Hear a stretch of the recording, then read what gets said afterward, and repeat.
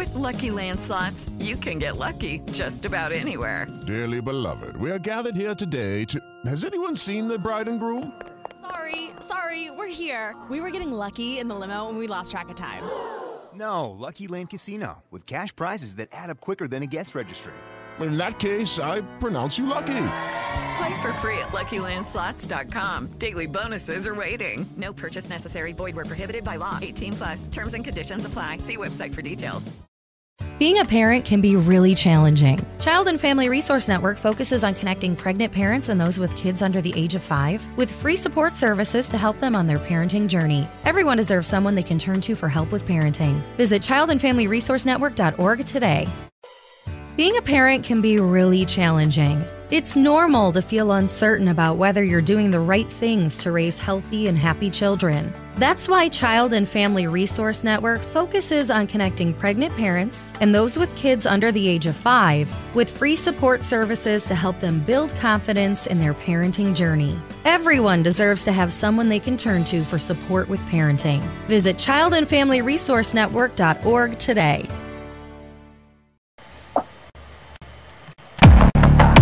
Special Operations, Covert Ops, Espionage, The Team House, with your hosts, Jack Murphy and David Park.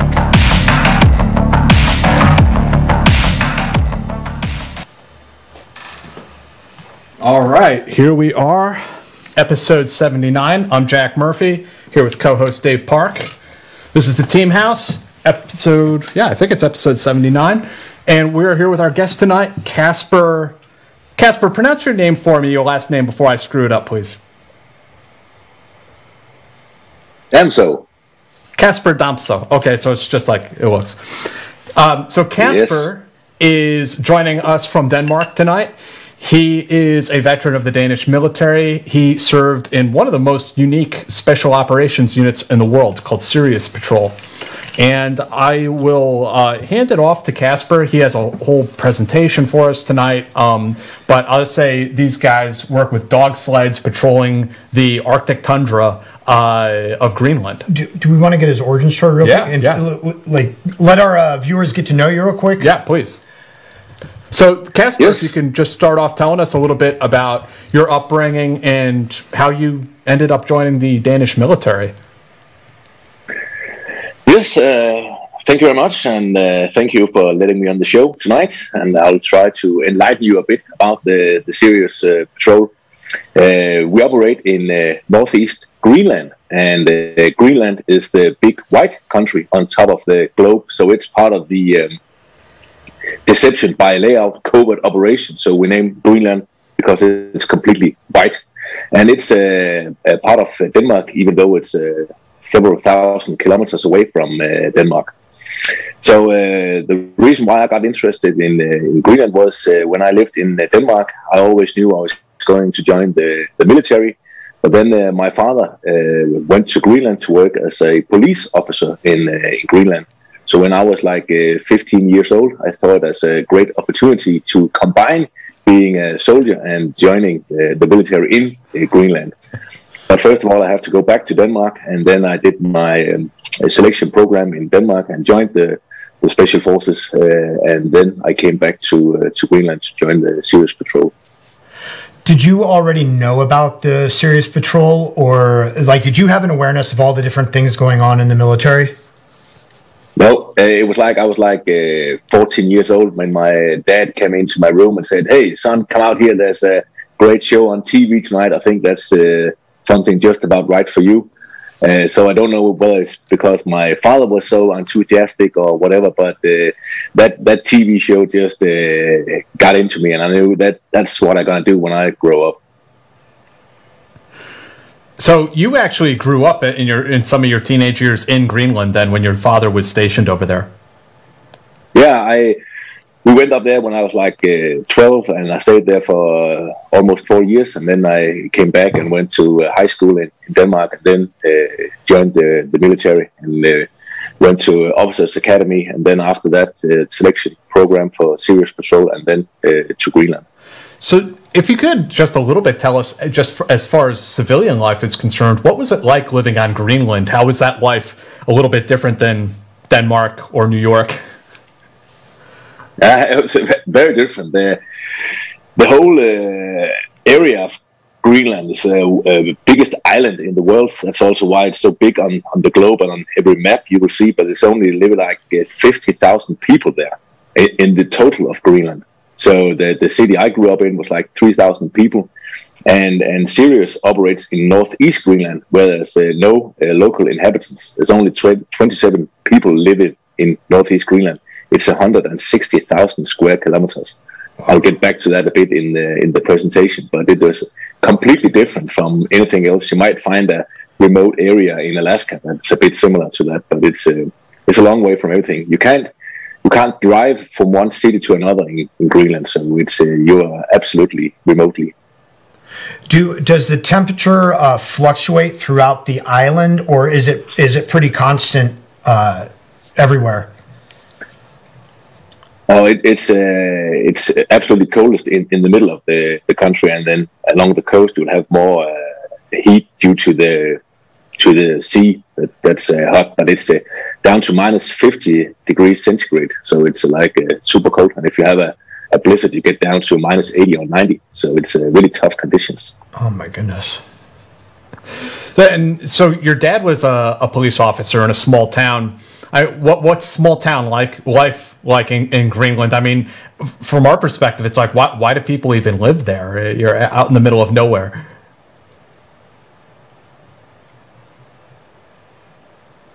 Yeah, it's basically what you see in documentaries and movies. It's a very, very small town. Everybody knows everybody, so it's a quite easy job being a policeman, because if someone commits a crime, you are most certainly sure that someone knows who it was, because it's not anyone from outside. It has to be one from the inside. So it was kind of. I also used to live in New York, and we had burgers there, Jack. So you can't get any further away from New York City than a small town in Greenland.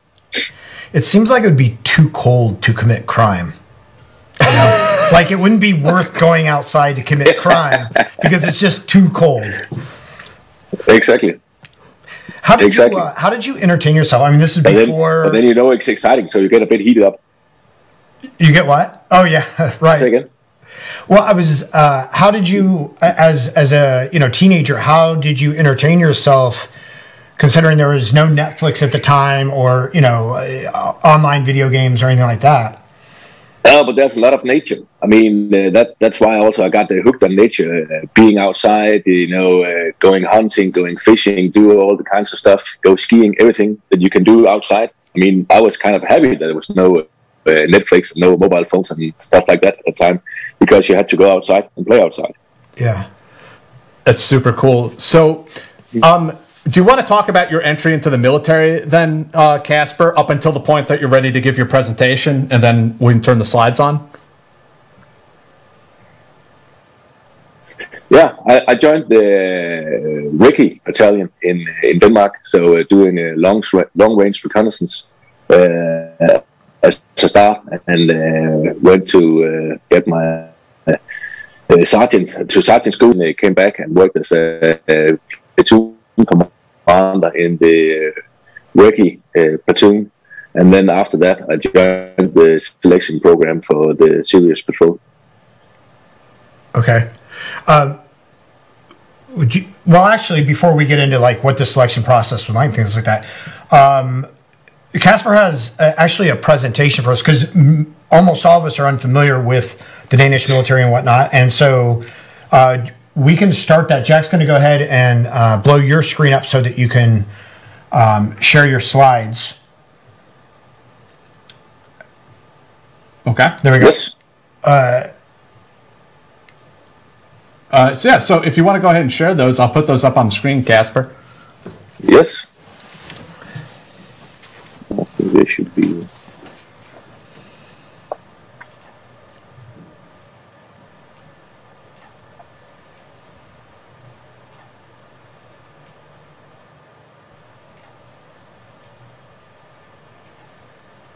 All right, you can go ahead, Casper. I'm just going to format it here for you so that people can see.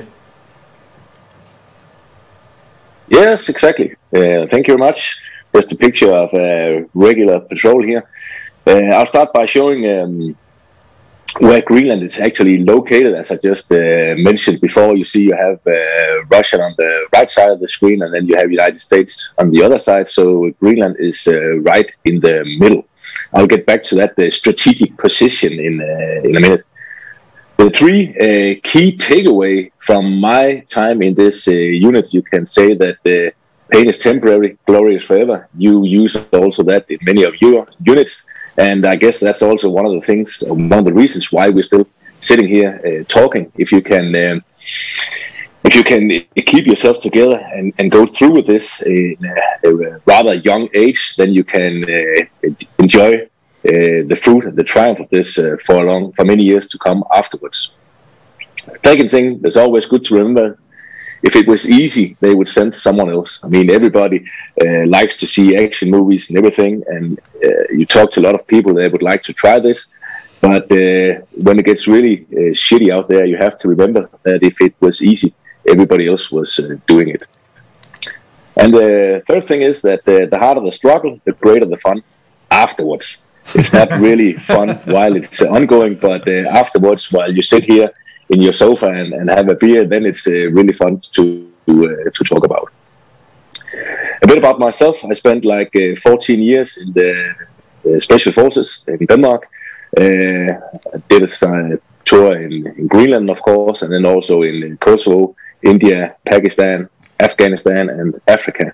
And after quitting the military, I took a master's degree in psychology.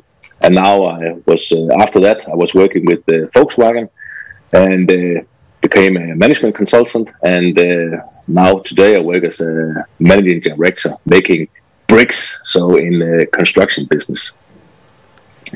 A bit about the Danish Special Forces. As you mentioned before, we have the Sirius Patrol, which is unlike any other special forces. We call it the most special forces in the world that we know of.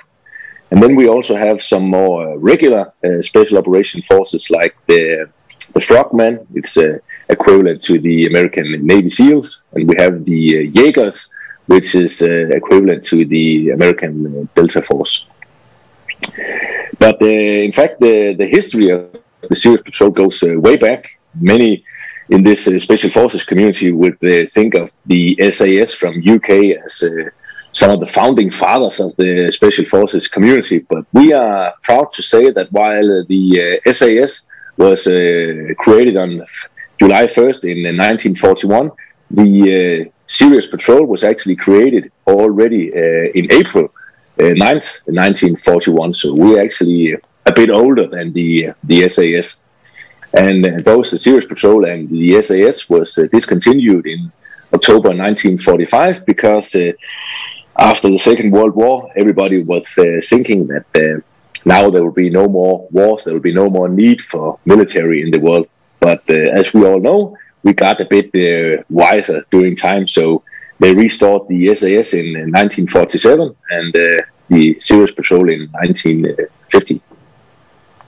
So while you may not have heard so much about the Sirius Patrol, you definitely heard about the Rolex. They made some commercials with our unit since the 80s. There are some different commercials they did together with Rolex in the National Geographic magazine. A bit about the Sirius Patrol. As I said, the world's most special forces. It consists of only 6 teams of 2 men and 11 dogs. Wow. We cover 160,000 square kilometers of ice and snow. You run a marathon every day on your skis, like 45 kilometers. Temperatures down to minus 50 degrees centigrade. You have a continuous service for 2 years and 2 months with no holidays. You get no visits and you don't get to see your family. And of course, without the internet and the cell phones. So it's a quite a nature adventure.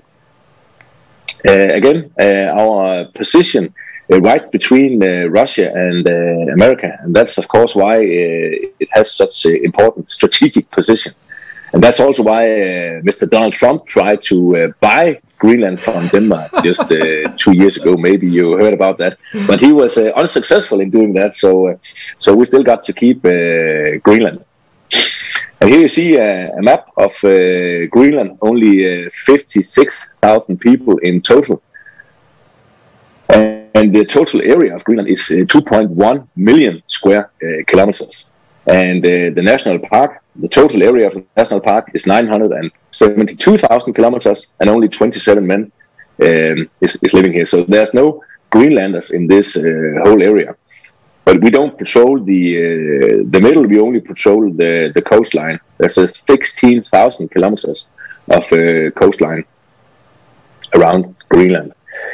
The story about Northeast Greenland is that in the early days, in the beginning of last century, there was a lot of Danish and Norwegian trappers and hunters in Greenland.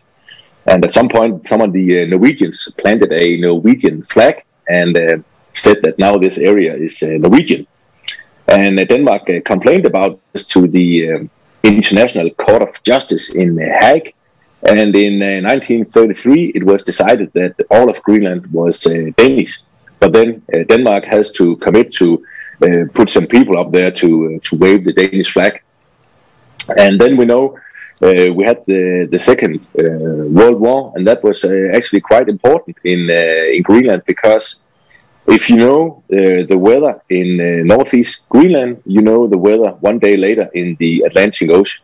And of course, as you know, it was a very important submarine war going on in the Atlantic, the so-called Battle of the Atlantic. So therefore, the Germans launched some weather station in the Northeast Greenland.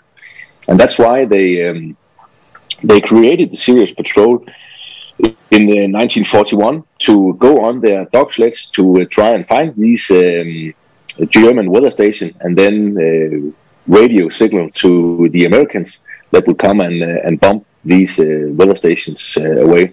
So there was some small battle going on, some small guerrilla fighting in Northeast Greenland, and there are some of the first guys in the Sirius Patrol were actually killed during that Second World War in Greenland.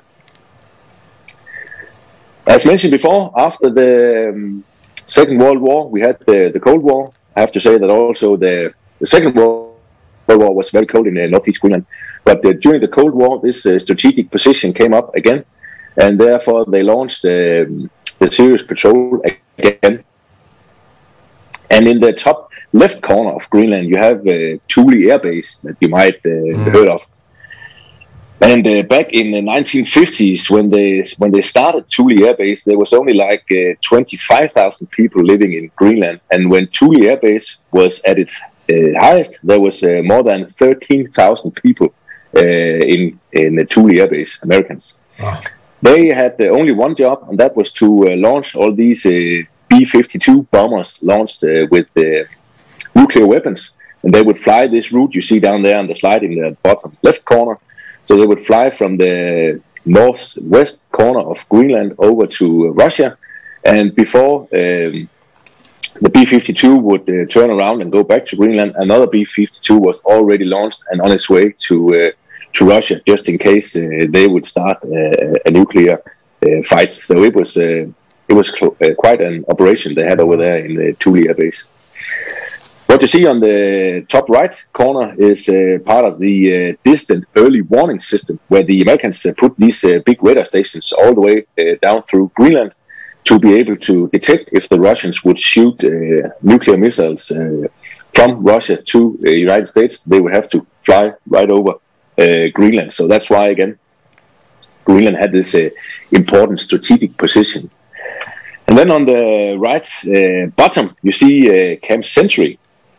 Great idea that the Americans had to build a city under the ice. You have the ice cape on Greenland, where the ice is the thickest. It's more than 3,000 meters thick. So the idea was to steam your way under the ice cape and build a city and have a nuclear reactor within the ice cape. And then you could have ballistic missile systems, and you could just open the ice roof and you could fire missiles towards the Russians. They actually built this camp under the ice, and they stayed there for a while until they realized that the ice is constantly moving, and it's not so cool to live in a house that's moving when you have a nuclear reactor next door. So the project was abandoned, but it was actually quite impressive. But that's a whole different story. You can talk for hours about all the crazy stuff that that you guys did in Greenland. So Denmark, they launched the Sirius Patrol again in 1950, and you can apply if you are about 20 to 30 years old. You have a good military record. All the famous thing, if you want to join your special forces, just in this case, you're not allowed to be married, and you're not allowed to have kids because you're away for more than 2 years in a row with no chance of getting in touch with your wife and kids. So that's quite unique. You're not allowed to be married. What I also realized that is quite unique when I talk to guys from other countries, special forces, is that you don't get to have any vacation. You don't get to have any days off. You don't get to go to the bar on Friday night and tell stories about what you did last week. So that's also quite unique. And because you're only with one guy for more than 6 months of the year, you have a quite intense psychological evaluation to see that you're fit for these hard mental conditions. It's of course a very hard physical conditions, as every special forces selection is, but also it's very tough mentally because you're only with this one guy for more than 6 months a year. The training program is you have to earn a 2-year service before you can 2-year regular service. You have to at least be a sergeant of rank before you can apply, and then you undergo this 7 months training program where you have to, aside from all the military skills, you also have to learn everything else because you're the only guys there. So you have to learn everything from being a fireman to hunting to flying, communicating, cooking skills. You even have to be able to sew your own clothes. You have to know how to make electricity, how to make fresh water, how to be a veterinarian so you can fix a dog and everything.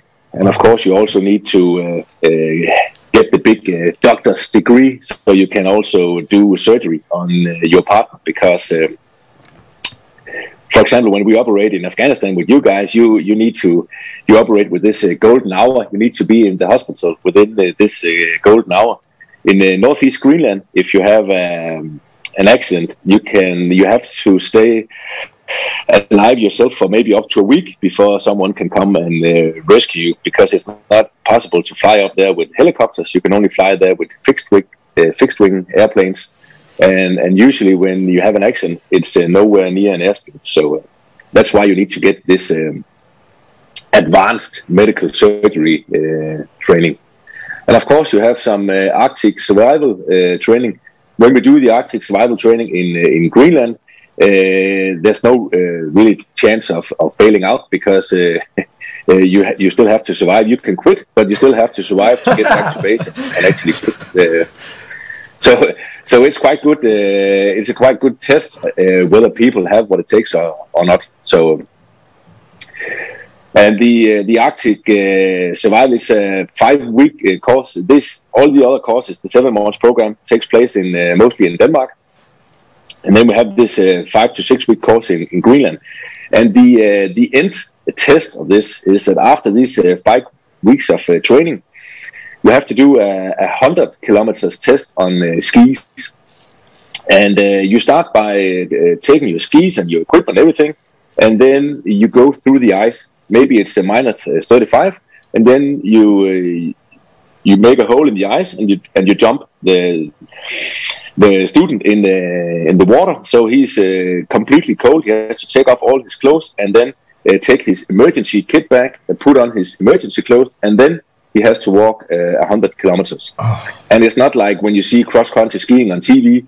He has to make the tracks himself, and he has to complete this 100 kilometers within 24 hours. And normally you don't compete if it's less than minus 25, but in the Serious Patrol, we have to be able to compete, even if it's down to minus 50. So it's a rather tough test. So after completing that test, it's a kind of walk in the park to do a regular marathon. We do the Copenhagen Marathon in the streets of Copenhagen. It's just like the New York Marathon, just that we run in complete Arctic gear, in jackets and trousers and boots, and then we pull the sleds, which is around 100 kilos. So there's 6 people taking turns on pulling and pushing the sled. But this is good fun. There's several 100,000 spectators along the route, so it's a really motivating. And then when you get back to Greenland in August, it looks like this, because this summer in Northeast Greenland is about 1 month.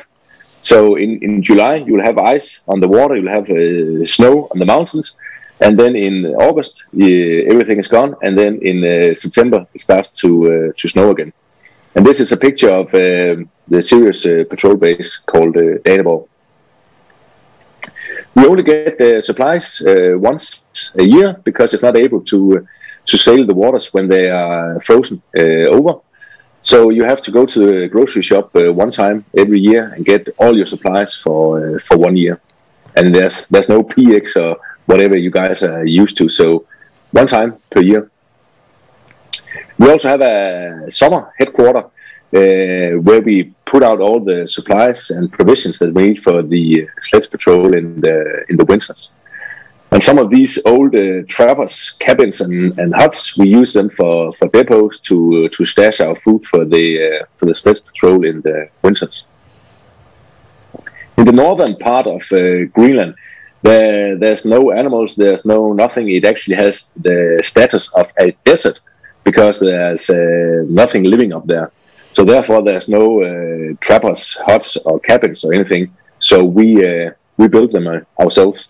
There's a big landing strip in the northeast corner of Greenland also. So in case when you're flying across the Atlantic, you can have the chance of having an emergency landing on top of Greenland. In August, it already starts to snow in the late of August. And then we start patrolling in the 1st of November. And 1st of November, when you are this high up on the globe, you are above the Arctic Circle, then 1st of November is also the last day you'll see the sun above the horizon. So day after 1st of November. Being a parent can be really challenging. Child and Family Resource Network focuses on connecting pregnant parents and those with kids under the age of 5 with free support services to help them on their parenting journey. Everyone deserves someone they can turn to for help with parenting. Visit childandfamilyresourcenetwork.org today.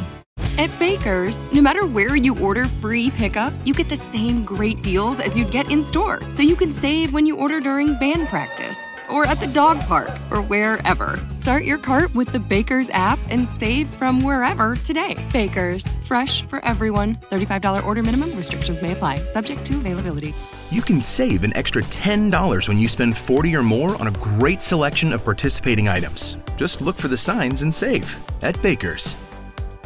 The sun is going down. Wow.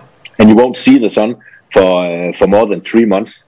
So this is also one of the reasons why you have to have this extensively psychological evaluation, because when you don't see the sun for 3 months, then you can tend to be kind of depressed.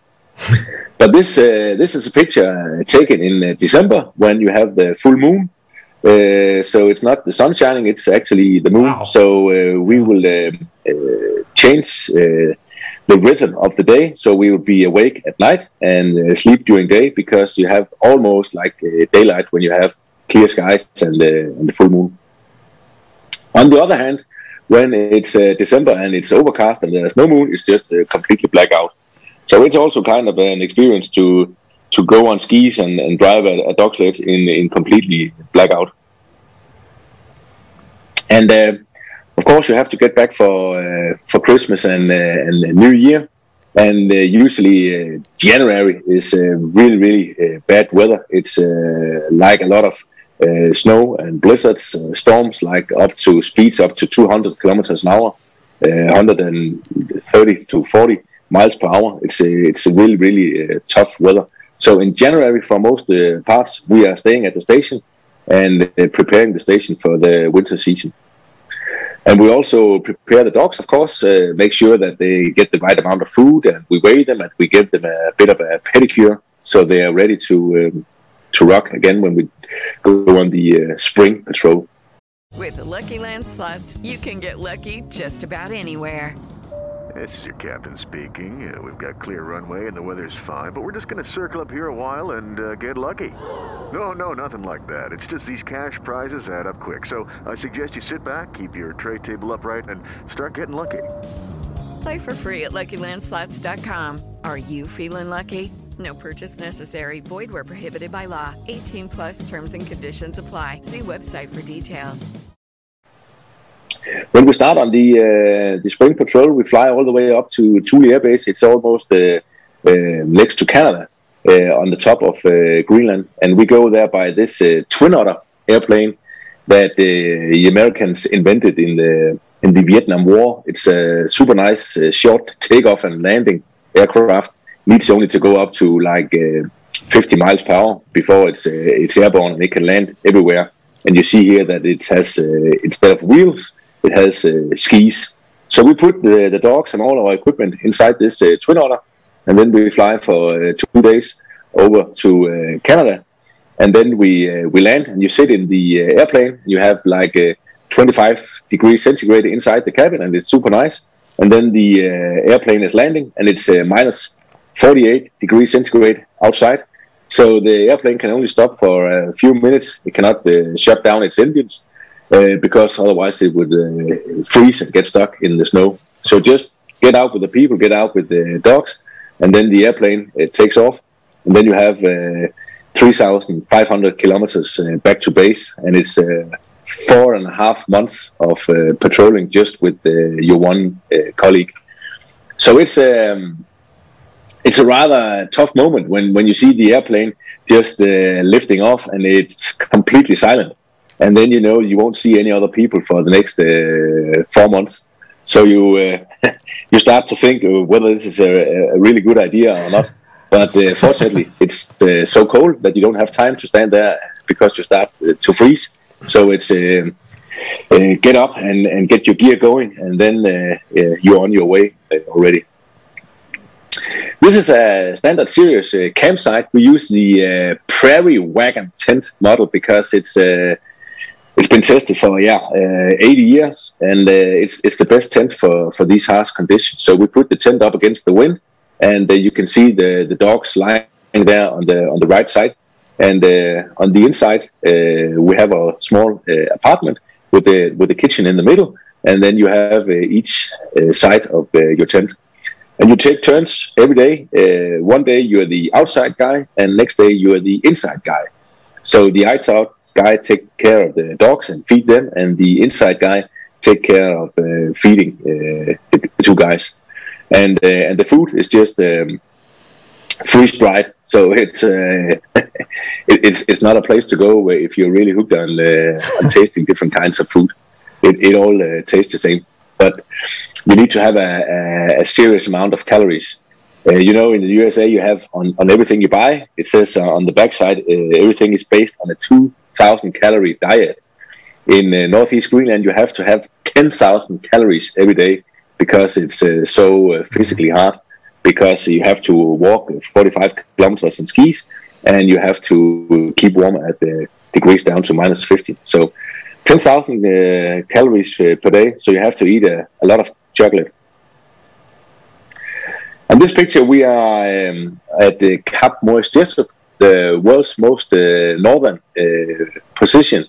And we have the Danish flag is standing on this position, and we, of course, change the flag every time we get by there. On the other side is just me freezing my butt off. And this here is a set of toes. It's not mine, but from some guy who was also freezing his toes. And you can see on the left side, it's a frostbite. How it looks after 8 hours getting a frostbite, it's similar to get burned. and after 2 weeks you can get unlucky that you got completely frostbite. That means that your skin and your flesh will turn black and it's completely dead, and you look at the amputee. Luckily for this guy, he got to keep his toes, but this is really serious business. Also because the danger of freezing your feet is that you'll feel that it's very, very cold, and then suddenly you won't feel it anymore. Mm-hmm. And then you have two chances: either that you got your warmth again and everything is good, otherwise that it's look like in this picture. The dogs, they are super cool and extremely tough. There's a dog underneath this snow, so if you have a blizzard up to 100 miles per hour, the dogs will just lay like this with their nose under their tail and wait for good weather to come. And of course, the serious, you say that a dog is a man's best friend, and of course, in the serious patrol, it's even better. But make no mistake, they are related to the wolf. So if you have a female dog that's ready to get pregnant, then everybody is bleeding. Every dog they will fight to their death to be able to be father of some nice new puppies. And that's one of the good things about the job. You get to hang around with these small guys. Otherwise, it's if you like to get out in nature, if you like really tough working conditions, if you like to be in a really good shape, this is a place to be. And then, of course, you have a lot of wildlife. This is muskox. We have walrus. This is 1,500 kilos of pure flesh. It's kind of an amazing animal. And of course, we also have the polar bear, the king of the Arctic. And Northern Lights. It's a great adventure. We only see pictures of all the nice things. It's not really. There's not so much time to take pictures when everything is going haywire. So that's more or less very quick 1 year tour, and then the next year you will do the same thing. So it gives you a bit of an eye opener to what the serious patrol is. So now we can have all the questions that you would like to ask. Dave, would you like to go through the questions? Why? Yeah. So we have some. There's so much I want to ask you, but we have some. Casper, if you can just unshare the screen so it goes back to normal. Oh, yes, of course. And you can ask the questions. Let's see here. We have some questions from our viewers. Let me see. Richard Bowen, thank you very much for the donation. Alejandro Esteban, thank you. What is the relationship like between members of the patrol and the dogs? When a dog retires, can veterans adopt them? And he said, "Tak skål." Tak skål? Skål? Yeah, skål. Skål. Yeah. Cheers. Yeah, you cannot adapt the dogs. The dogs, they will run for 5 years. They will have 5 seasons, and then of course the best dogs they will get prolonged. So maybe take a 6th season, and then they'll get the best dog will get pension. There are 2 more stations, the airfield that I mentioned on the top east side of Greenland. Then we position 5 to 6 dogs, so we have spare parts in case we lose a dog. Sure. And then they can stay there till they're like 7 or 8 years old.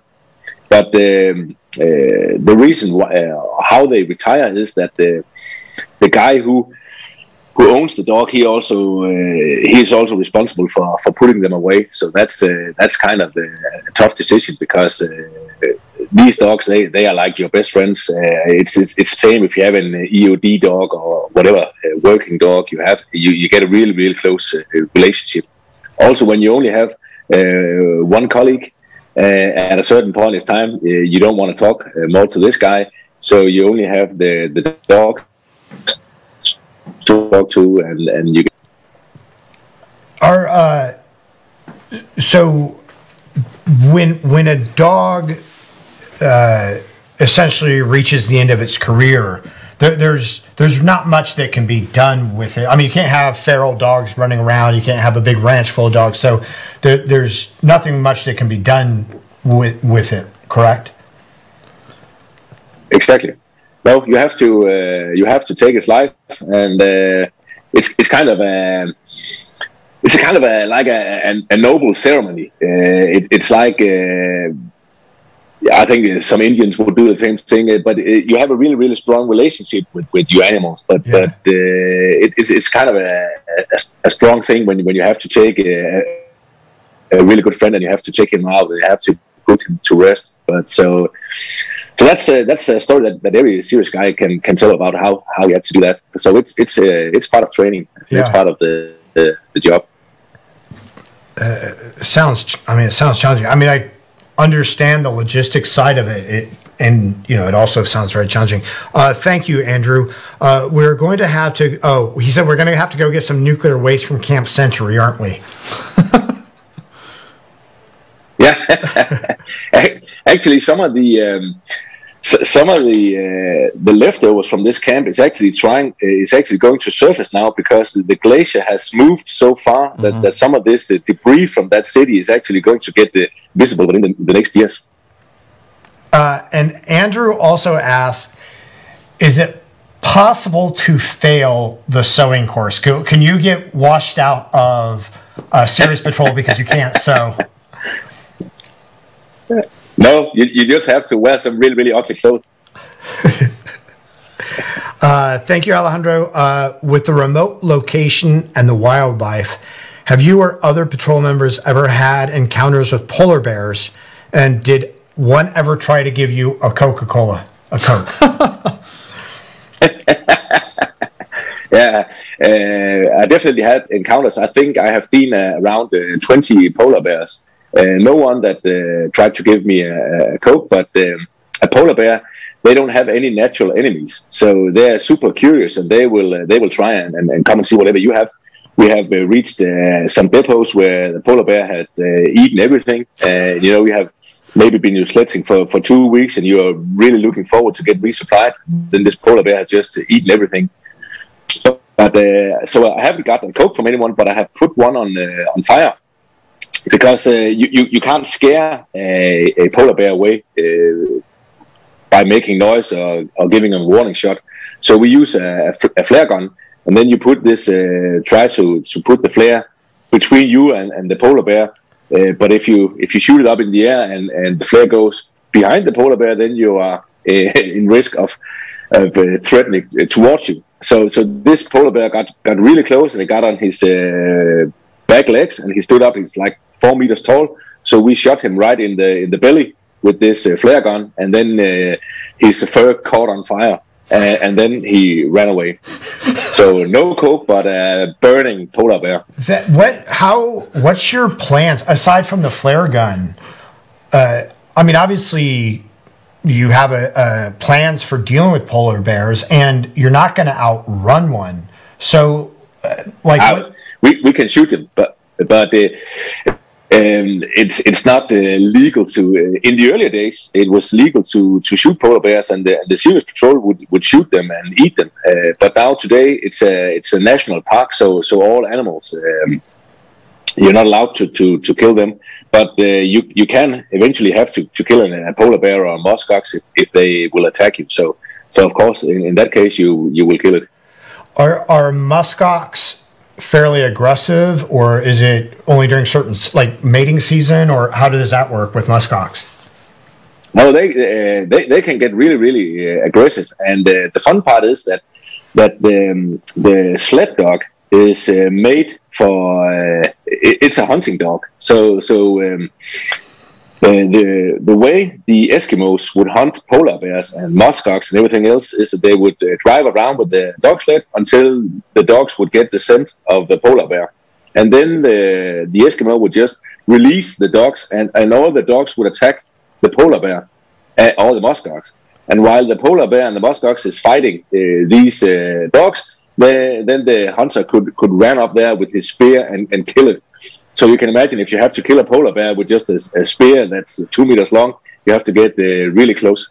Wow. So even though we have rifles today, the dogs, they will attack. If they see a polar bear or a muskox, they will just go crazy and attack. And that's also what we saw on this on the picture. That the dogs think it's really, really funny.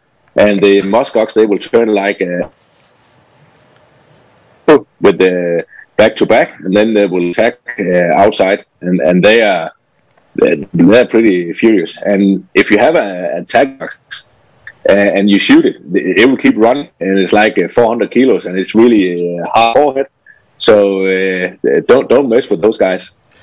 Casper, what is this? I heard a story. I can't remember if this was something you told me or I read somewhere, that the Sirius Patrol carries a rifle of a special caliber to shoot the polar bear if need be.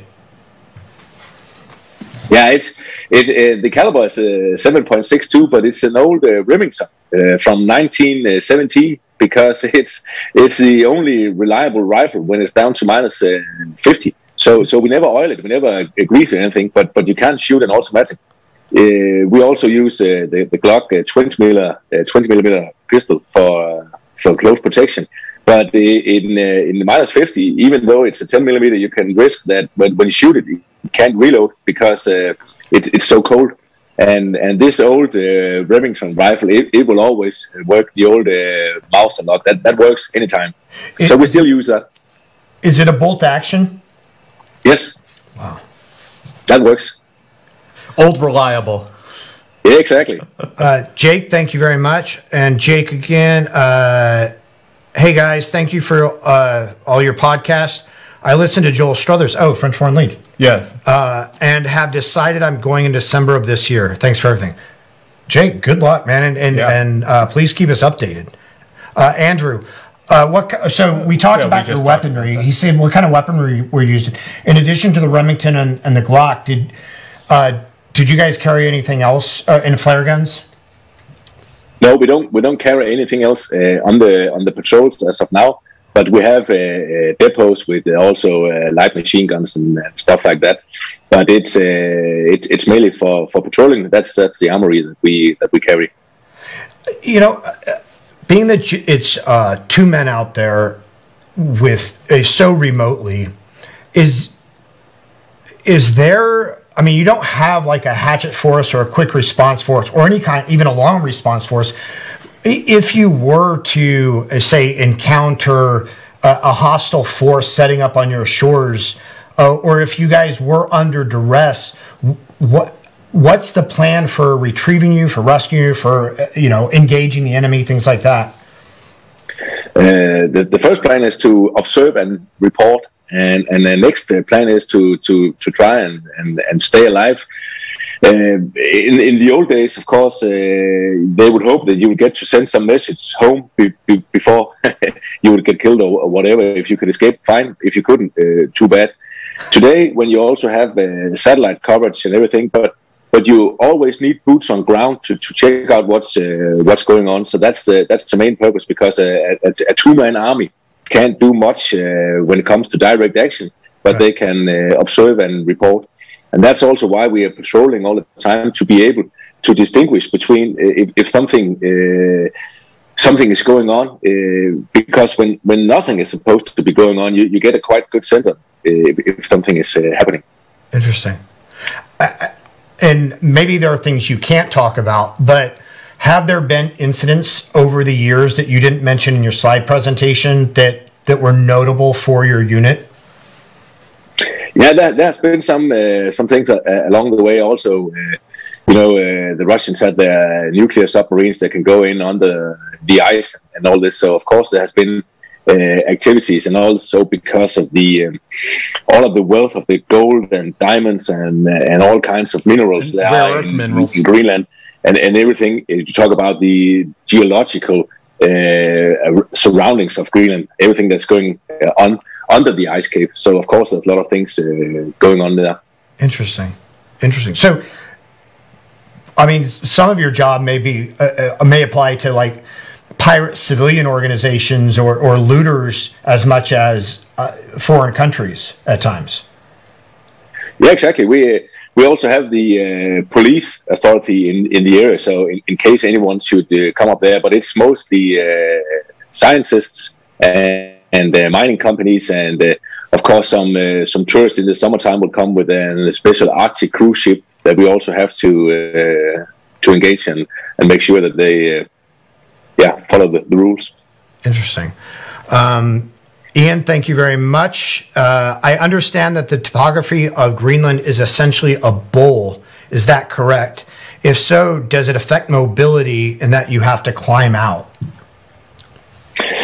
Yeah, we mainly patrol around the fjords on the coastline of Greenland. As I said before, it's the ice cap is up to 3 kilometers thick. So at some places we have to go on the ice cap to cross from one fjord to the other. But that's really dangerous. You have a lot of crevasses, and you can fall down between in these glacier crevasses. So it's super dangerous to go up on the ice cap. So we are mostly on the ice on the fjords, but that can also be dangerous because you can have what we call is bad ice, and even though it's minus 35 or minus 40, the current in the ocean can make sure that the ice is rotten, and you go through the ice. So and it's a really cold adventure to go down there, and we have lost colleagues on that account. Kasper, the job is extremely dangerous, and it's 12 men, correct? 12 men? Yes. And yes. The tour is about 2 years, just a little over 2 years. How often do they run selections, and then how do they manage when a man does get injured or killed? How do they handle his replacement if selections are on a cycle to match people's tours? It's you have 6 teams of 2 men, one old guy and one new guy. So you turn every year you turn 6 people. So there's always one old guy and one new guy coming. So we have selection running every year, and so we keep continuing this loop. So the old man teaches the new guy, and next year he's the new guy, the old guy teaching a new guy. So you have a continuous production of new people. And whenever someone get injured or even get killed, you will take someone from the year before or longer before and replace him with that guy. So they might call somebody back to service after they've done their 2 years, 2 months? Yes. Okay. Yes, we also have a reserve unit where guys that are coming home, they're still serving in the serious reserve unit. So you always have extra guys to take in. Okay. And how do those guys adapt, if they have to? How do they adapt back into serious service after having the soft life of a civilian in a reserve unit? Yeah, it's such a strong experience. You can talk to these guys, and they'll say they are the best years in their life, and everyone would more or less give their right arm to have the chance to go back there. So it's never a problem to find people to go back there. Okay, because I could never go back to being I'm too soft. I would fold instantly. Well, yeah. On that note, I'd be interested to ask you, what is it like integrating back into Danish society after being out in the middle of nowhere with nobody except your one partner and a dozen dogs? I mean, what's it like coming back home? Yeah, it's a question we always get, and one way of answering the question is if you live 25 years in New York City and you go away for 2 years and you come back, then it's easy to go back to the things you've done for 25 years. Sure. But there's a lot of things going on in your mind. For example, when you're out there, everything is about surviving. Mm-hmm. And it means when you can't not do anything. It's not like, I'm too lazy today. I don't want to fix my dogs. I don't want to fix my equipment. I don't want to make sure my rifle is working, because everything is about life and death. So you never don't do anything. So you have the best conscience ever. You never have bad conscience because there's nothing that you can't do. So when you lie on your sleeping bag at night, you have the best conscience ever. I never felt so good in my life, because when you're in normal society, you can always, go online. You can always write your mother. You can always call your children. You can always do something. That's always something you can do. Up there, there's nothing you can do, because all the things you have to do, you have to do. and there's nothing beside of that. Right. So that's really great. I mean, it's really, really basic man stuff. You need to eat, sleep, and survive. That's all there is. That's fascinating. Yeah, it's really nice. It's really fun to kind of be wanting that. You think you have everything in society. We have heat, we have food, we have everything. But I mean, being out there where the only thing that matters is that you actually survive and make it to the next day. That's kind of fascinating. I kind of miss that, even though I like it when it's hot and nice. Right. Hot shower, yeah. Yeah. With that, even though it's easy to go back to society because you're just returning to something you know.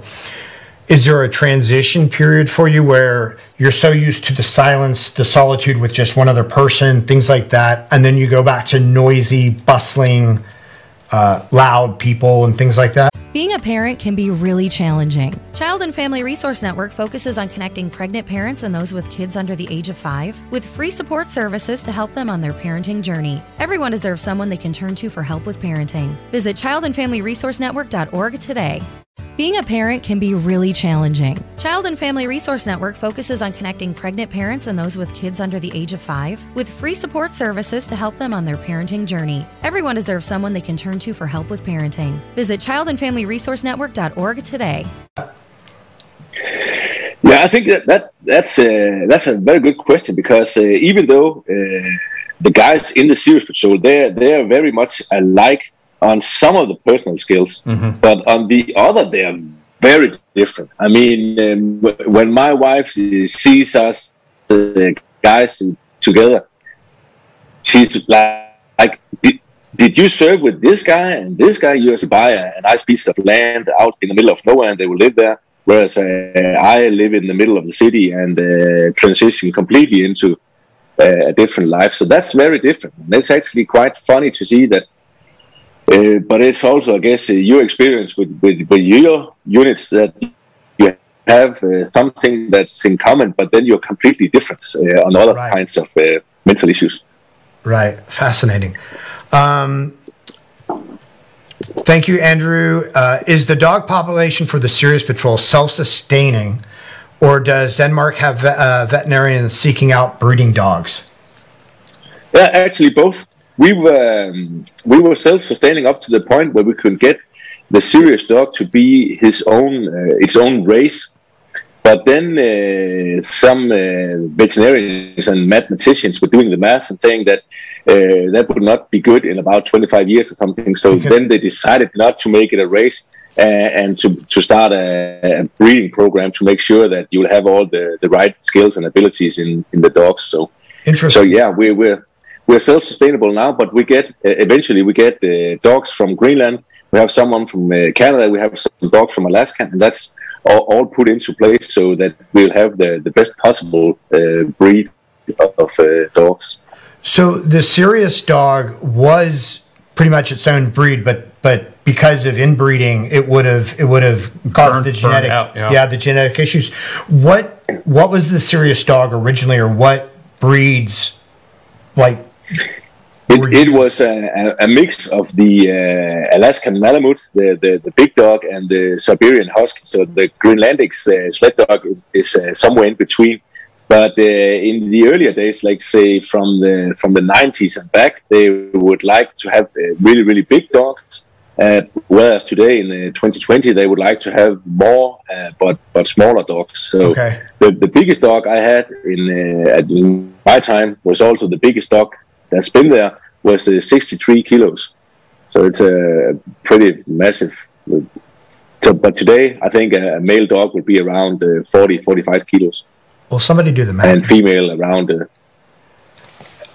Yeah. So what dogs do they bring in now to breed with those to keep the line going, but to also keep the traits you want? Do they bring in the Siberian Huskies and the Malamutes still, or do they add things to it? Yeah, only like sled dogs, but from different kennels, depending on what kind of skills or abilities they would like. That's a very important part of the sort of the logistics set up around the Sirius Patrol. They take very good care of that with the dogs. Fascinating. And Andrew, thank you. Are there soldiers who just seem like? Oh, are there soldiers who just seem to like the life up there and keep signing up for it? Do they allow you to stay on for more than the 2-month tour? No. There are some positions where you can get an extra year or an extra 2 years, and you can come home and become be the commander of the unit that will train you, serious guys. I did that myself. So that's an additional few years, but that's it, and then it's out again. Also to make sure that we still keep getting you guys. Yeah. But some of them will move into similar positions, join the different like the Navy SEALs or the Delta Force. They will join these units where they can stay on for more years, or they will go on or start a civilian life like this in the wilderness and hunt polar bears and stuff like that. Or go completely civilian and have a completely normal life. Is there I mean, do the majority of the guys tend to get out of the military once they've done this tour, or do the majority tend to stay in and pursue careers in the military? No. The majority leave because this is nothing like regular military service. So it's kind of yours. You make all the decisions yourself. So it's if you want to continue, it will be in another special forces unit.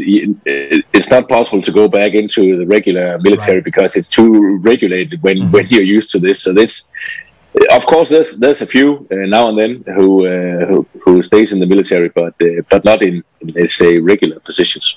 Yeah, that's fascinating. I stayed on for more years because I also like the more direct action side of it, the tours in Afghanistan and Pakistan and all this. So that's a completely different ball game. So it's still, within the special forces community, and you're very much making decisions yourself. It's not like a big unit where you have to do what everybody else is telling you. So of course there's someone who's staying in, but most will leave after this and get a civilian career. Could you tell us about that then, leaving Sirius Patrol and deploying to the Middle East? Yeah, you said from -50 to +50. So special operation force between 100 degrees centigrade. So but I think I kind of guess it's more or less the same as everyone. The special atmosphere in the military and in the special forces community. And I just like that, and I like going abroad. I like to get new adventures, and then of course join the military, see the world, and you always get to go places where you wouldn't go, like on a holiday and stuff like that. So I find that really interesting, and you get to meet a lot of cool people from around the world, all the coalition forces that you get to meet, and I find that really exciting. So you went from Sirius Patrol to the training school for a while, right? Did you go to the training? Didn't you? Yes. And then you went. Which special operations unit did you go into from there? I went to the Jägerkorps as an intelligence officer in that intelligence branch. Okay. And then I went also with the mission in Pakistan for gathering intelligence with the United Nations. Also, they have India and Pakistan is still at war in Kashmir region, and that was also fantastic scenery. And then the northern part of Pakistan is a quite interesting place also. Yes, it is. Yeah. And I imagine your background in Sirius Patrol must have it must have helped you, even though it's a very different environment, that the mission was reconnaissance. Exactly. In Kashmir, on the border between India and Pakistan, they have the world's highest trenches. They are at war in the Siachen glaciers, which is 4,000 meters above sea level. The Kargil conflict. Yeah, exactly. So, of course, that experience came in handy in those harsh conditions up there as well. So, anybody who's been in the military, in the American military, understand this. But when you were in the Sirius Patrol and then you moved to another unit, do you get some sort of badge or tab that says that you were in the Sirius Patrol, so you get to carry that around with you when you go other places? Yes, you get that, so you can flash that on your uniform here. Very nice. But the problem with that is that no one has ever seen it before, because there's so few of us. So it's very unlikely that someone will see it and know what it actually means. So they will have to ask you, what the fuck is that you're wearing there?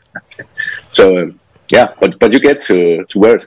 That's awesome. That's very cool. And was the leadership of most of the units though, like, aware of what it was and your background and your skill set and things like that?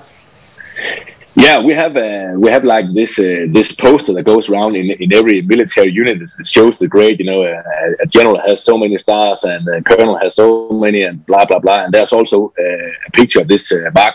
But no one has. There's more likely to have seen a 4-star general than to have seen a guy with this mark on his uniform, because there's so few of us who've been doing service in this unit, and even few of them has continued their service in the military. Right. So it's essentially 6 men a year.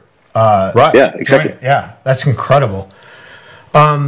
So do you want to tell us about, you can tell us about any of the deployments you want, if anything notable, and then we'll move on to Afghanistan, because we'd love to hear about that.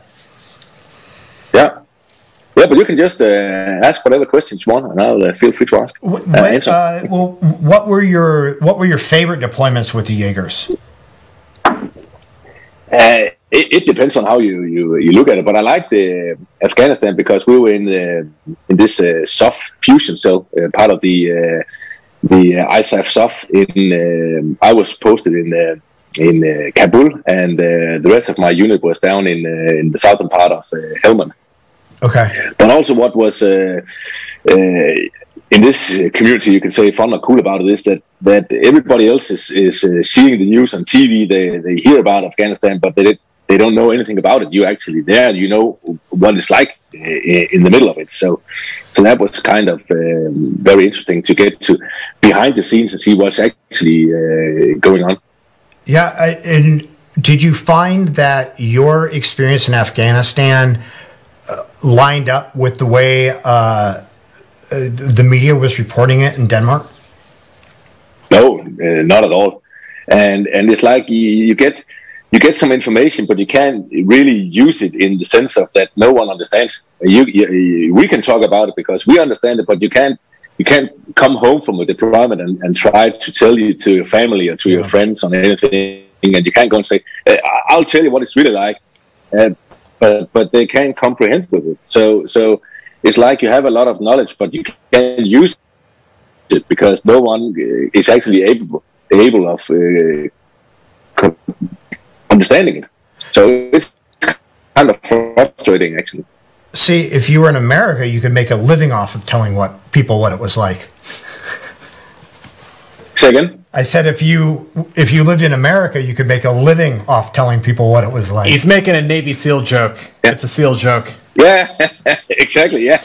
See, in America, it's the same in Denmark. It's the same in Australia. It's the same in Italy. There's this tension between Army Special Operations and Navy Special Operations. It's every single country has it. It's just good fun. Yeah. Exactly.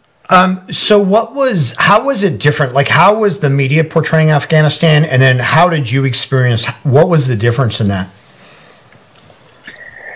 I think the way the media portrays it is like when you talk about in Denmark, when you talk about military operation, everybody thinks that the war is something like this. They thought in the First World War or the Second World War, like, dropping bombs in cities, shooting women and children. Right. And you have to explain them that a war in this century is like doing police business. You don't just shoot people. You find the criminals and then you arrest them. That's what you're doing, and that's really impossible to try and get people to understand. So it's kind of. I think it's really strange that the politicians, the government doesn't try to do more to tell people what's actually going on. Something like there's no reason for you to go over there. No, not unless you want them to sit there and make terrorist bombs and then come and shoot them at you in the while you're sleeping. Right. So it's. I think that's also part of the when we go into this talk about the veterans. I mean, you guys and we can sit here and talk about it, but you also have these guys that are not so well outspoken. They can't tell this to anyone. They don't know how to express themselves, but so they can hear themselves sounding really stupid when they try to explain what they were doing over there. And I feel kind of sorry for them. I think that's they deserve better than that. Sure. I think that a lot of times our media presents it the same way, and without the idea that some Americans think that and probably that you're over there waging war against the local populace, and it's like, well, we're really not. We're actually in partnership with the local populace and the local government. And that was just... I think that European countries, and I'm interested to hear your thoughts, Casper. I think European countries also have a very different view of their militaries because of history, because of, well, I mean, we can go on and on, but there's this long history of warfare in Europe that is, in many ways, left a mark on the population. Exactly. And in at least in Denmark, we don't have this... Team America World Police. Right. It's like in America, it's like you have to sort of whatever problem there is around the globe. In Denmark, it's just like we can just stay home and have fun and let someone else do it. And that's also, I mean, it's like people, they tend to forget that freedom is not free. Someone has to fight for freedom. And if you have a nice little paradise, I mean, someone else will come and take it if you don't defend it. So, but it's kind of difficult to explain to the regular Danish population. It is, and it's hard to understand because, at least in America's case, like we haven't always made the best case for why we are somewhere. Yeah, the idea of a bunch of barrel-chested freedom fighters protecting everybody's freedoms, but sometimes it's fair to ask from whom, because it exactly, But there are ramifications, like you say, in Afghanistan. They were building, they were creating terrorists, and things get murky as time goes on. In a counterinsurgency. Yeah. How long were you there for? How long was a tour for you when you were with the Jaegers? It was just 5 months, I think, in Afghanistan there. Okay, and that's the longest. Yeah. And speaking of which, since we're on the topic, I should plug for Thomas. Yeah. You guys should go out and take a look. It's available in English and Danish. Thomas Rathsack's book, Jaeger, which all about Danish Army Special Operations, and really, really good book. Really nice guy. You guys should take a look for that if you want to know more about Danish SOF. Now, when you said that you can't really explain to people how is the general population, the attitude towards the military, towards you as a veteran? I always say I never use the phrase "veteran Denmark" because I think it's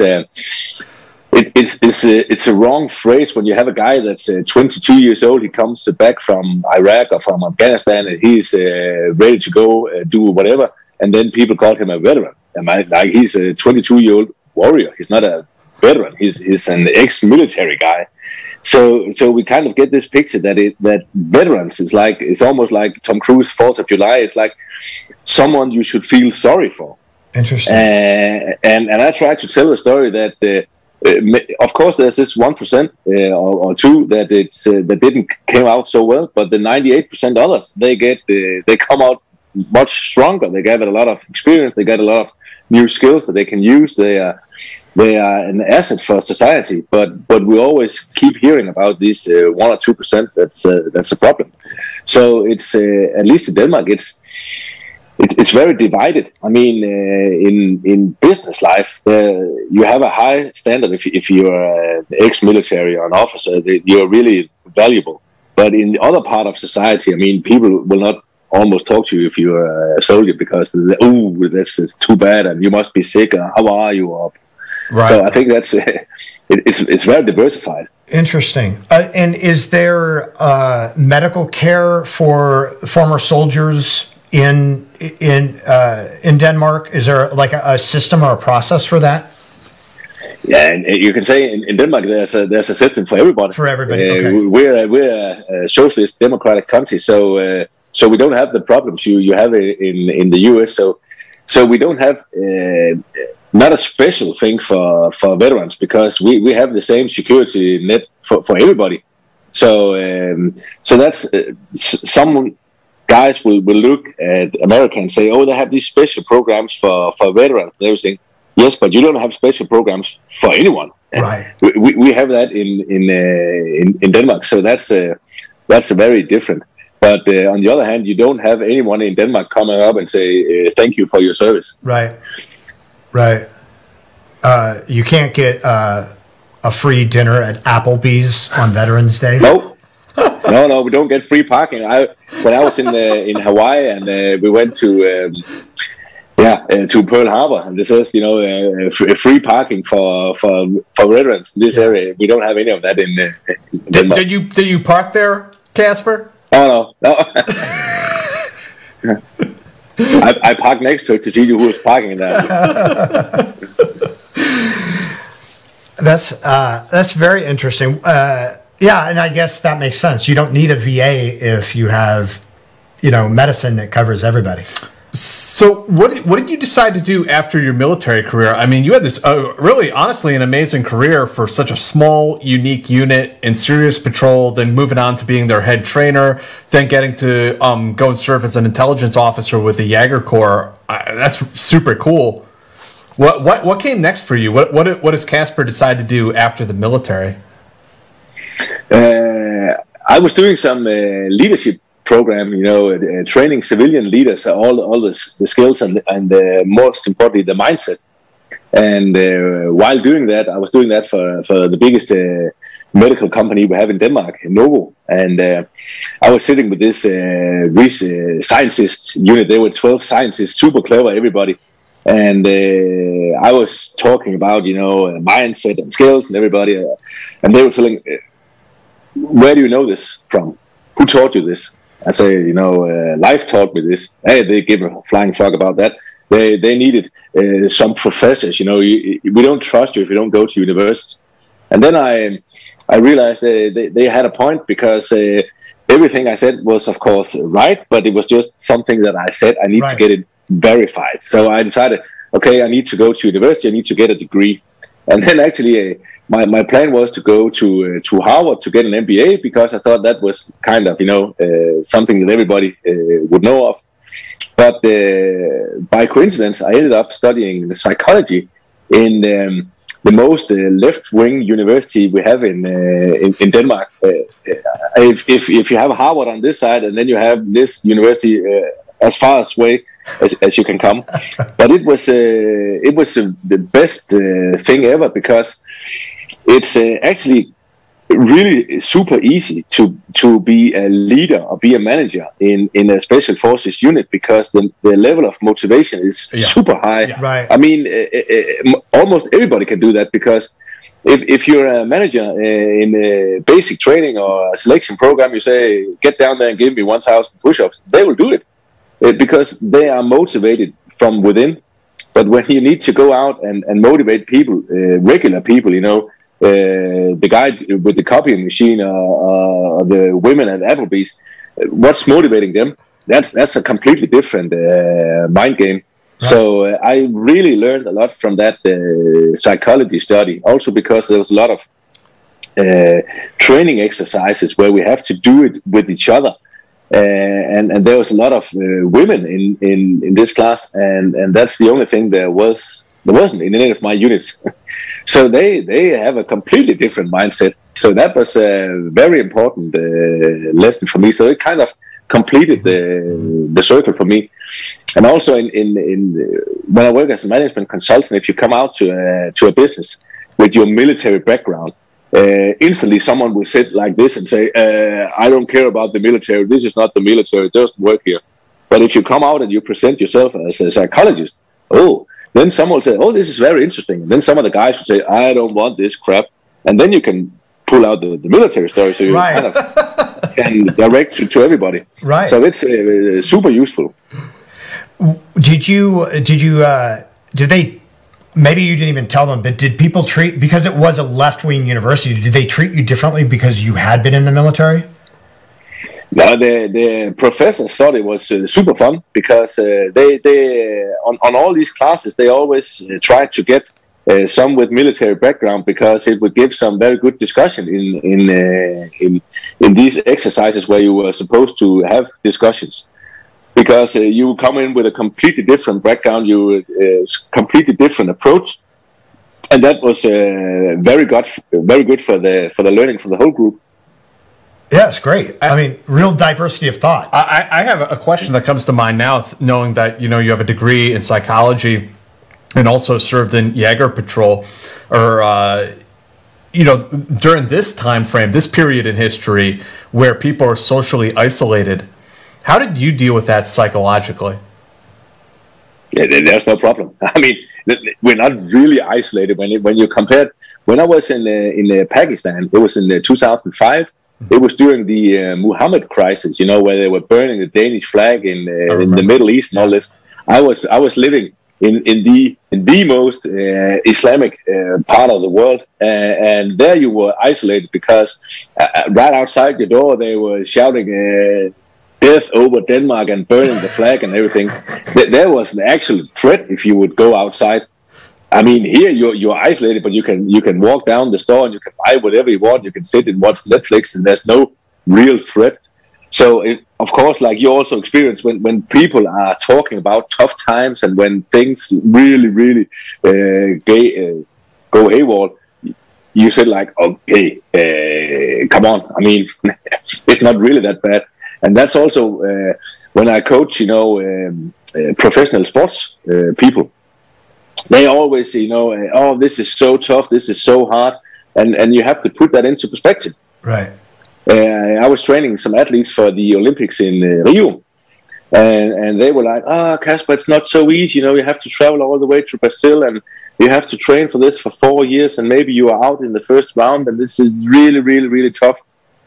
And I was like, so the shittiest thing in your life is you have to go to Rio in Brazil and you have to do whatever sport you're doing for 5 minutes, and then you get kicked out, and then you can sit for 2 weeks, sip drinks with straw in the sun. That's your worst case scenario. Let me show you a worst case scenario. And then they will be kind of embarrassed because you'll show them a coffin with a flag on top of it. I see, this is how it looks when you lose in my sport. Right. So it's not. There's nothing coming back next 4 years or anything. It's just over. That is shitty. Sitting on the beach in Rio sipping drinks. That's not really shitty. Right. Yeah. So you can work with the mindset. And the mindset of regular people, normal people, is completely different from the mindset that we know of. Yeah, I call it the special forces mindset. And how, like, going through, becoming a psychologist at this university, how did you? Obviously, you have to have some empathy for people, right? You can't just be like a drill sergeant, like, you don't know what suffering is. How do you empathize with them, and then how do you sort of reframe their sense of suffering? Yeah, actually, it's a very good question because one of the things that really inspired me to go into the military in the first place was the movie Officer and Gentleman from the 70s with Richard Gere. Yeah, Deborah Winger. But the drill sergeant actually has a lot of empathy in that movie. He starts by lining them up and being a real asshole, but he still has empathy in the end, and that's one of the most misunderstood thing about the military. People think that it's just a drill sergeant, shouting at someone. They don't see the side with the empathy. You need really to take care of your soldiers, because if you don't have your soldiers, you don't have anything. You can't win a war on your own. You really need to take care of your men, but you also need to make sure that your men perform at the best level possible. And that's what people they tend to misunderstand. But when I get new guys into my unit, they would not love me when they were under my command in the beginning. But afterwards, I always say, if I write on Facebook today, I need to go to Afghanistan. On Tuesday, I need 10 people. The salary is shitty. You might not come home. Anyone want to come? And I have several hundred people saying, sign me up. Right. But they didn't like me when they first met me. They thought I was a psychopath or an asshole or whatever. But they survived. Right. So, I mean, now they're happy. And when you stand with the parents of these young kids and you're taking them to Greenland or wherever you're taking them, and you look in the mother's eyes and say, I'll take good care of your son. Right. This means that I have to train him so hard that it's most likely that he'll get out of this alive. Right. So that's actually a very important aspect that I spend a lot of time trying to tell people, that the military is not about breaking people down. It's about building them up. Right. But from an outsider, it can look like you're breaking them down because they're crying and they're sweating, but you have to find out where the limits are. And then you show them that even though they met their limits, you still love them. You show empathy for them. They still have a place in the group, in your unit. That's really strong. And I think that's some of the things that we miss. A really interesting documentary that I saw, I think it was on Netflix. I think it's called Armadillo, about a Danish infantry platoon. Yeah. It was really good, really interesting. I mean, Denmark, of course, is a very small country, very small military, but a very professionalized military also. Yeah, exactly. I mean, we're completely different from your huge military machine. But we have a super cool military also because in Denmark, education is for free. So the level of education for privates in the Danish army is really, really high. I mean, the guy with the lowest rank or the minimum education military-wise, he's still kind of clever and able to make his own decisions. And that makes a very unique unit. What's the average age of somebody who enters service in Denmark? Are they, because like in the U.S. it tends to be around 18, yeah. But do people in Denmark tend to go to college first and then into the military? No, it's mostly like 19, 20 years of age when they join the military. Okay. Out of curiosity, because we've talked about isolation and we've talked about psychology. In that 7-month training that you did for Sirius Patrol, did they teach you things like conflict resolution, or you're going to be out with one person for 4 months and nobody else? Did they teach you how do you not kill your sled buddy? Yeah. Did they teach you interpersonal skills or conflict resolution or anything like that? Yeah, that's a lot of training in that. First of all, there's also it's a major part of the selection program. You get a really thorough psychoanalysis to make sure that your level in the beginning is very high, and then of course you get the training on top of that. Okay, wow. And did you have to use any of those conflict resolution skills when you were in Sirius Patrol? Yeah, I developed what I call the Sirius program for cooperation. It's like we call actually the nuclear model. It was inspired me when I was in India and Pakistan. They both have nuclear weapons, because it's like if you can also use it in a relationship with your wife or anyone else. If you say that the total amount of decision that has to be made is 100%, in 95% of the times you just do whatever he wants or she wants. Then in 4% of the times you have to say, I want to do this, or we could also do that. You have to tell what's on your mind. Mm-hmm. But only in 1% of the time you can have your way. But this is like having a nuclear bomb. If you fire yours, they will fire it back, because in that one time you can make the decision saying, I want to move to California. That's your decision. Then your wife can say, okay, if that's what you want, I want to move back. So now you both spent your one time offer. This means that there is no way of having your way. There is only one way of negotiation. Right. And you have to be really, really apparent if there's something that's really important for you. Because if it's not important for you, don't say it. If it's really important, you have to say it, because otherwise your friend or your colleague or your wife, they can't know that it's important for you. I had one time with my colleague, when he was steering in his pod, his mother taught him to do it in the numbers of 8. So he would turn like an 8, and he would hack the spoon on the side of the pot like shh, shh. And it was like driving me mad after like 2 months. And then I said, after spending 2 weeks trying to, should I tell it or should I not tell it? Because if I told him this, he would definitely tell me something that he was fucking tired of. And so then I manned up one night and said, hey, Henrik, could you please stop doing that? Yes, of course. And I said, really? Yes. Why did you just say that before? Right. I thought it was important for you. No. I just had to do it like whatever. So it's kind of funny how your brain messes around with you. Sure. And those are probably really important lessons just to carry on with life, that you have to ask for what you want. Otherwise, there's no way you're going to get it. Exactly. But at the same time, be aware of, is it always your way, or should we maybe go someone else's way? But that's all about the leadership. Mm-hmm. It's not having your way. It's about reaching whatever goal. And if the goal is cooperation, or the goal is to get back safe to base, then it's what you do. Right. Yeah. And it's a team effort too. Exactly. In the context of, military context or in serious patrol, it's like, if your buddy wants to go in the wrong direction, you're like, hey, we're going to ride right down a crevasse and die. Like, you have to speak up. You have to say something. Exactly. Out of curiosity, the time frame that you were in serious patrol, I don't know if you guys were using GPSs, if you had that technology. I don't know the time frame, but how are you navigating point to point over such long periods of time with no real landmarks? Yeah, that was a good question, because at that time it was in the beginning of the GPS, the really big one with the antenna on top, the US military spec model, and then we had some old aeronautical charts. But there could be up to 40 miles difference.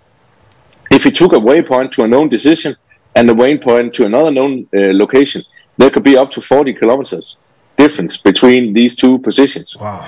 So, of course, the GPS was right, but the charts, the maps were not GPS true. I'll just get a charger for my computer. Sure. 1 second. Guys, this is a good time to like, share, and subscribe to the channel. And check us out on Patreon also. The link is down in the description if you want to get access to the bonus segments. $1 a month will get you access to amazing content in the bonus sections. If you want to get more, if you have it, we welcome it. We pay our rent. We do all the stuff. But thanks for joining us. Yeah, and there's also the merch down in the description. I'm looking for the coffee mugs. I think I'm remiss in that I don't have them here, but that's okay. Well, all right, so what's up, Casper? What do you got for us?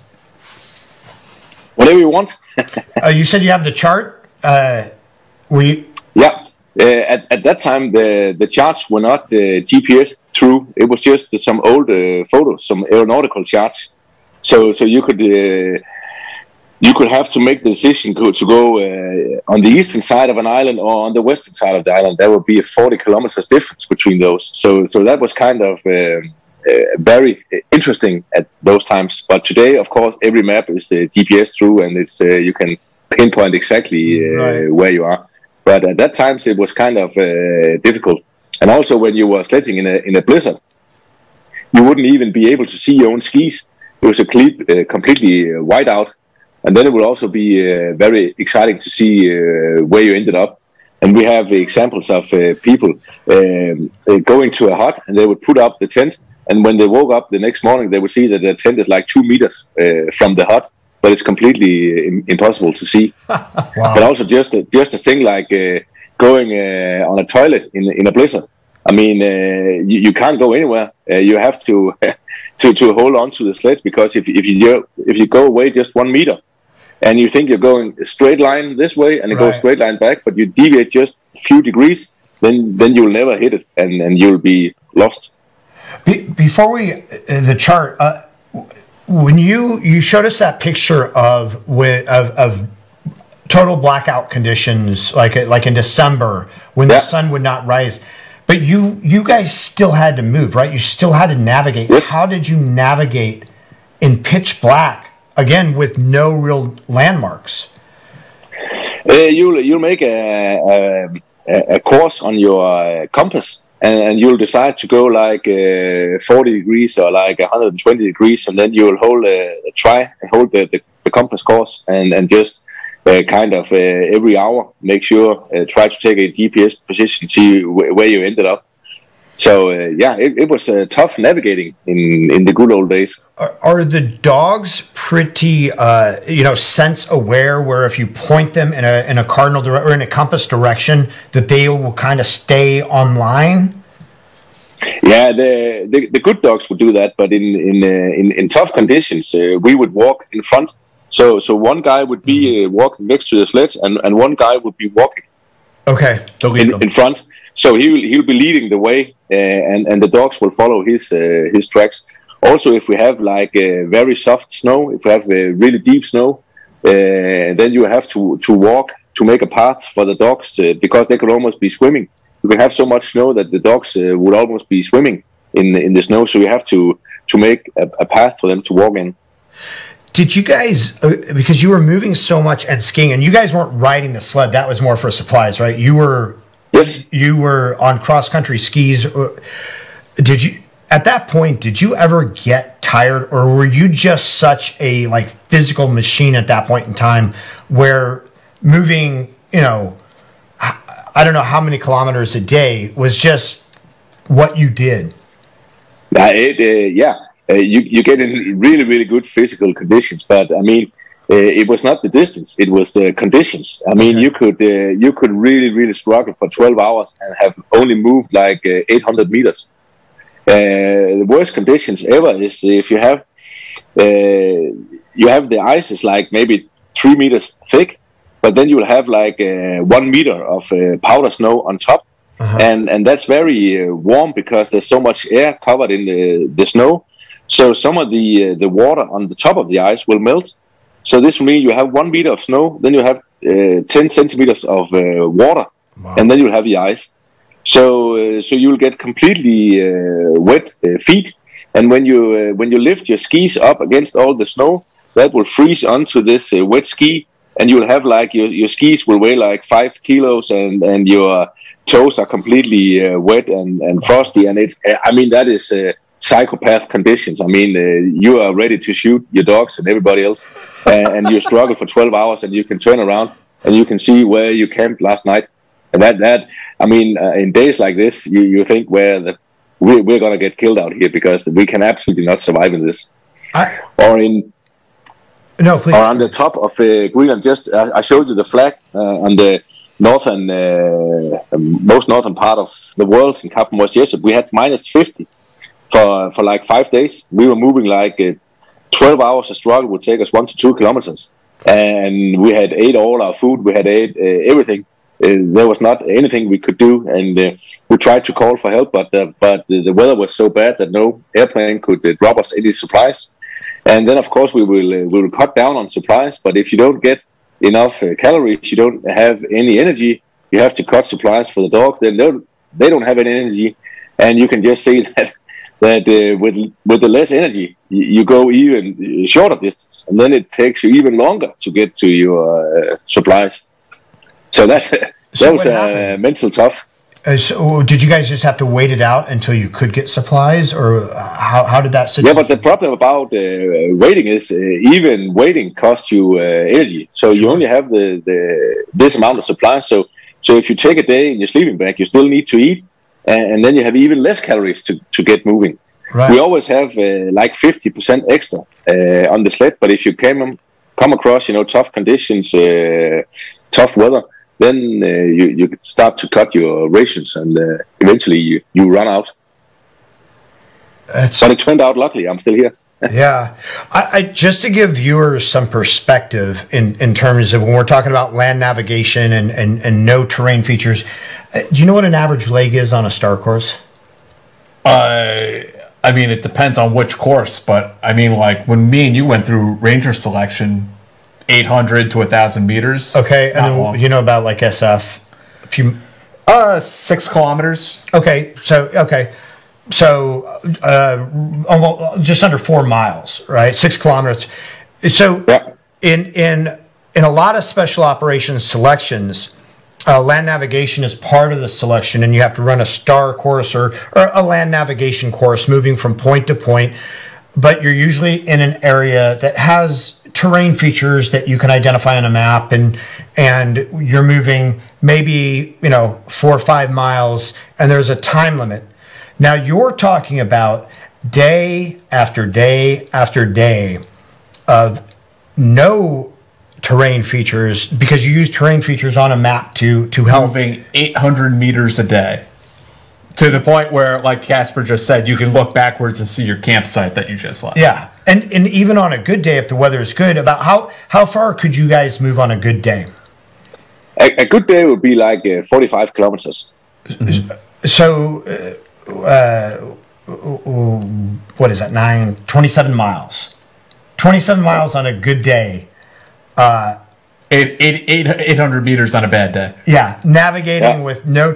It's just amazing to me that every day was like a selection for you guys, but that was your normal means of living. Yeah, that's also what's the kind of difference between the Sirius Patrol and all other units. I mean, other units, when you went, if you go to selection, then it starts to be much nicer on the other side. You get your vehicles, you get your airlift, you get it's so much nicer. Everything is good. Good life. So if you can see it through selection, then you are home free, more or less. in Sirius, it's the same. I mean, you pass selection, but you still have to survive. I mean, it's not going to be any easier. Right now, I mean, it's when it's a blizzard and it's minus 50, it's just as cold if you're in a selection program or if you pass. So it's very different. Let's round it out with one last question before we go into the bonus segment here. Alex wants to ask, what was the coldest it ever got in Greenland, and why does Greenland hold for what does Greenland hold for geopolitics in the near future? What can the U.S. military learn from Denmark? Oh yeah, that's a lot of good questions. The coldest thing we had was minus 50 degrees centigrade. And that was because our thermometer couldn't go below that. I mean, that is really, really shitty cold. It's so cold that if you touch anything with your bare hands, it will stick to the moist on your hands. And you can barely breathe because the air is so cold that your body needs to use a lot of energy before it can send it out in the lungs. So everything is kind of moving in slow motion when it's so cold. Then we come to the part with Greenland, where it should be geopolitical. As I mentioned earlier, Mr. Trump wants to buy Greenland because it was a nice defense line for America. And of course, the Russians think the same. There's a lot of minerals and stuff in Greenland. So, of course, they will have a big importance.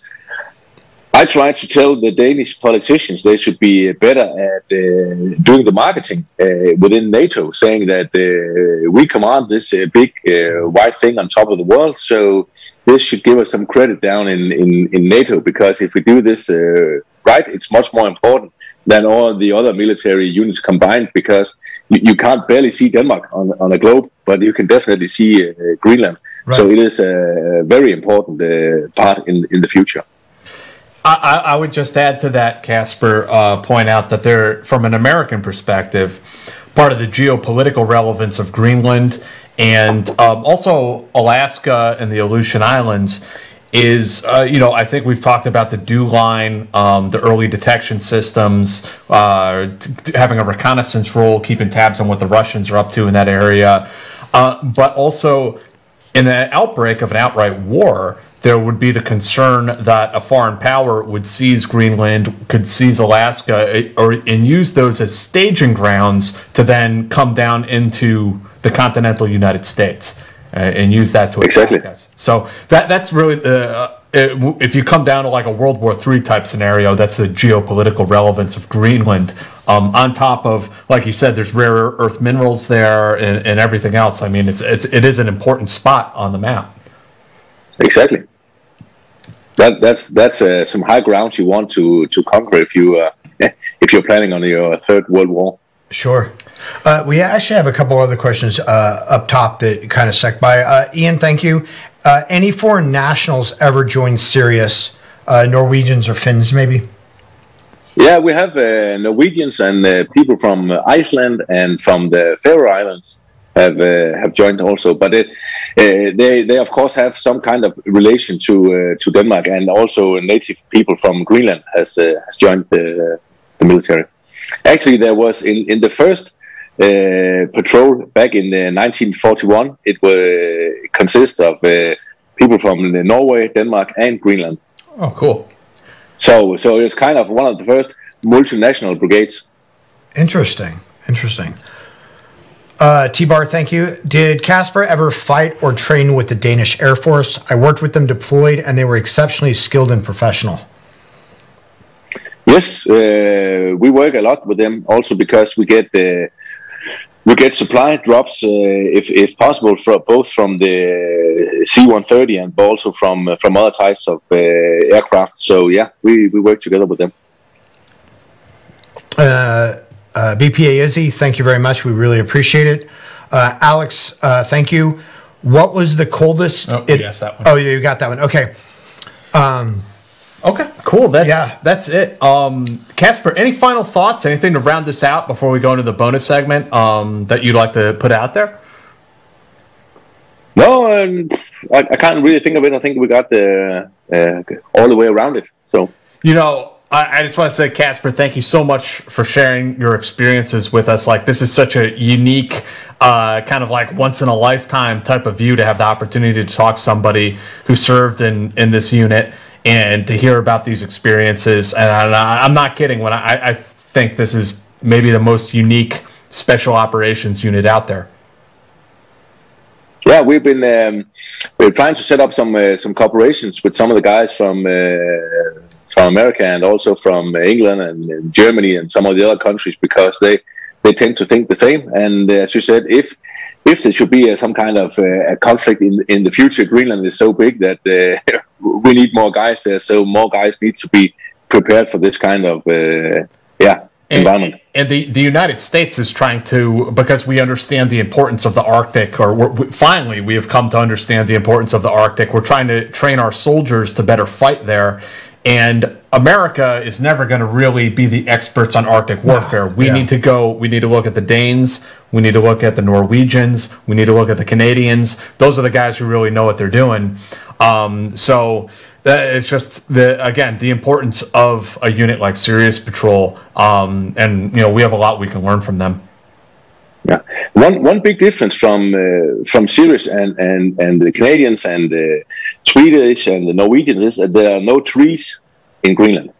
Yeah. So that's a really, really huge difference, because when we go on exercises in Norway, the trees play a really important role in terms of getting firewood and all kinds of things. You can build a cabin out of wood. You can do all kinds of shit with wood. But when you don't have any trees, it's a completely different ballgame. Yeah. Kasper, are you working on any kind do you have a book in the works at all about your military experience or your leadership? Anything you want to direct people to? Yeah. Yeah. Not at the moment, but when I write my book, I will come back to you and ask for a 5 minutes commercial. Please do. Yeah, we'll give you another whole show to plug your book. Yeah. This is fascinating. We'd be happy to. So guys, please make sure that you like the video, leave us a comment, subscribe to the channel if you haven't already, hit that bell icon and select all notifications so you get notified the next time we go live. Next episode, next Friday, we are going to have Chris Hoare on the show. He is the son of Mad Mike Hoare, the infamous Congo mercenary, 5 Commando, way back in the 1960s, and he wrote a biography about his dad. I'm actually reading it right now. We're going to have him on the show next Friday to talk all about it. It's going to be super cool. So hope you'll join us then. Kasper, thank you again. Yeah. We really appreciate it. We appreciate you taking this time with us and our audience. Thank you, guys. All right. See you next time. Yeah, see you. Okay, that's it. We're out. With the Lucky Land Slots, you can get lucky just about anywhere. This is your captain speaking. We've got clear runway and the weather's fine, but we're just going to circle up here a while and get lucky. No, nothing like that. It's just these cash prizes add up quick. So I suggest you sit back, keep your tray table upright, and start getting lucky. Play for free at LuckyLandSlots.com. Are you feeling lucky? No purchase necessary. Void where prohibited by law. 18+ terms and conditions apply. See website for details.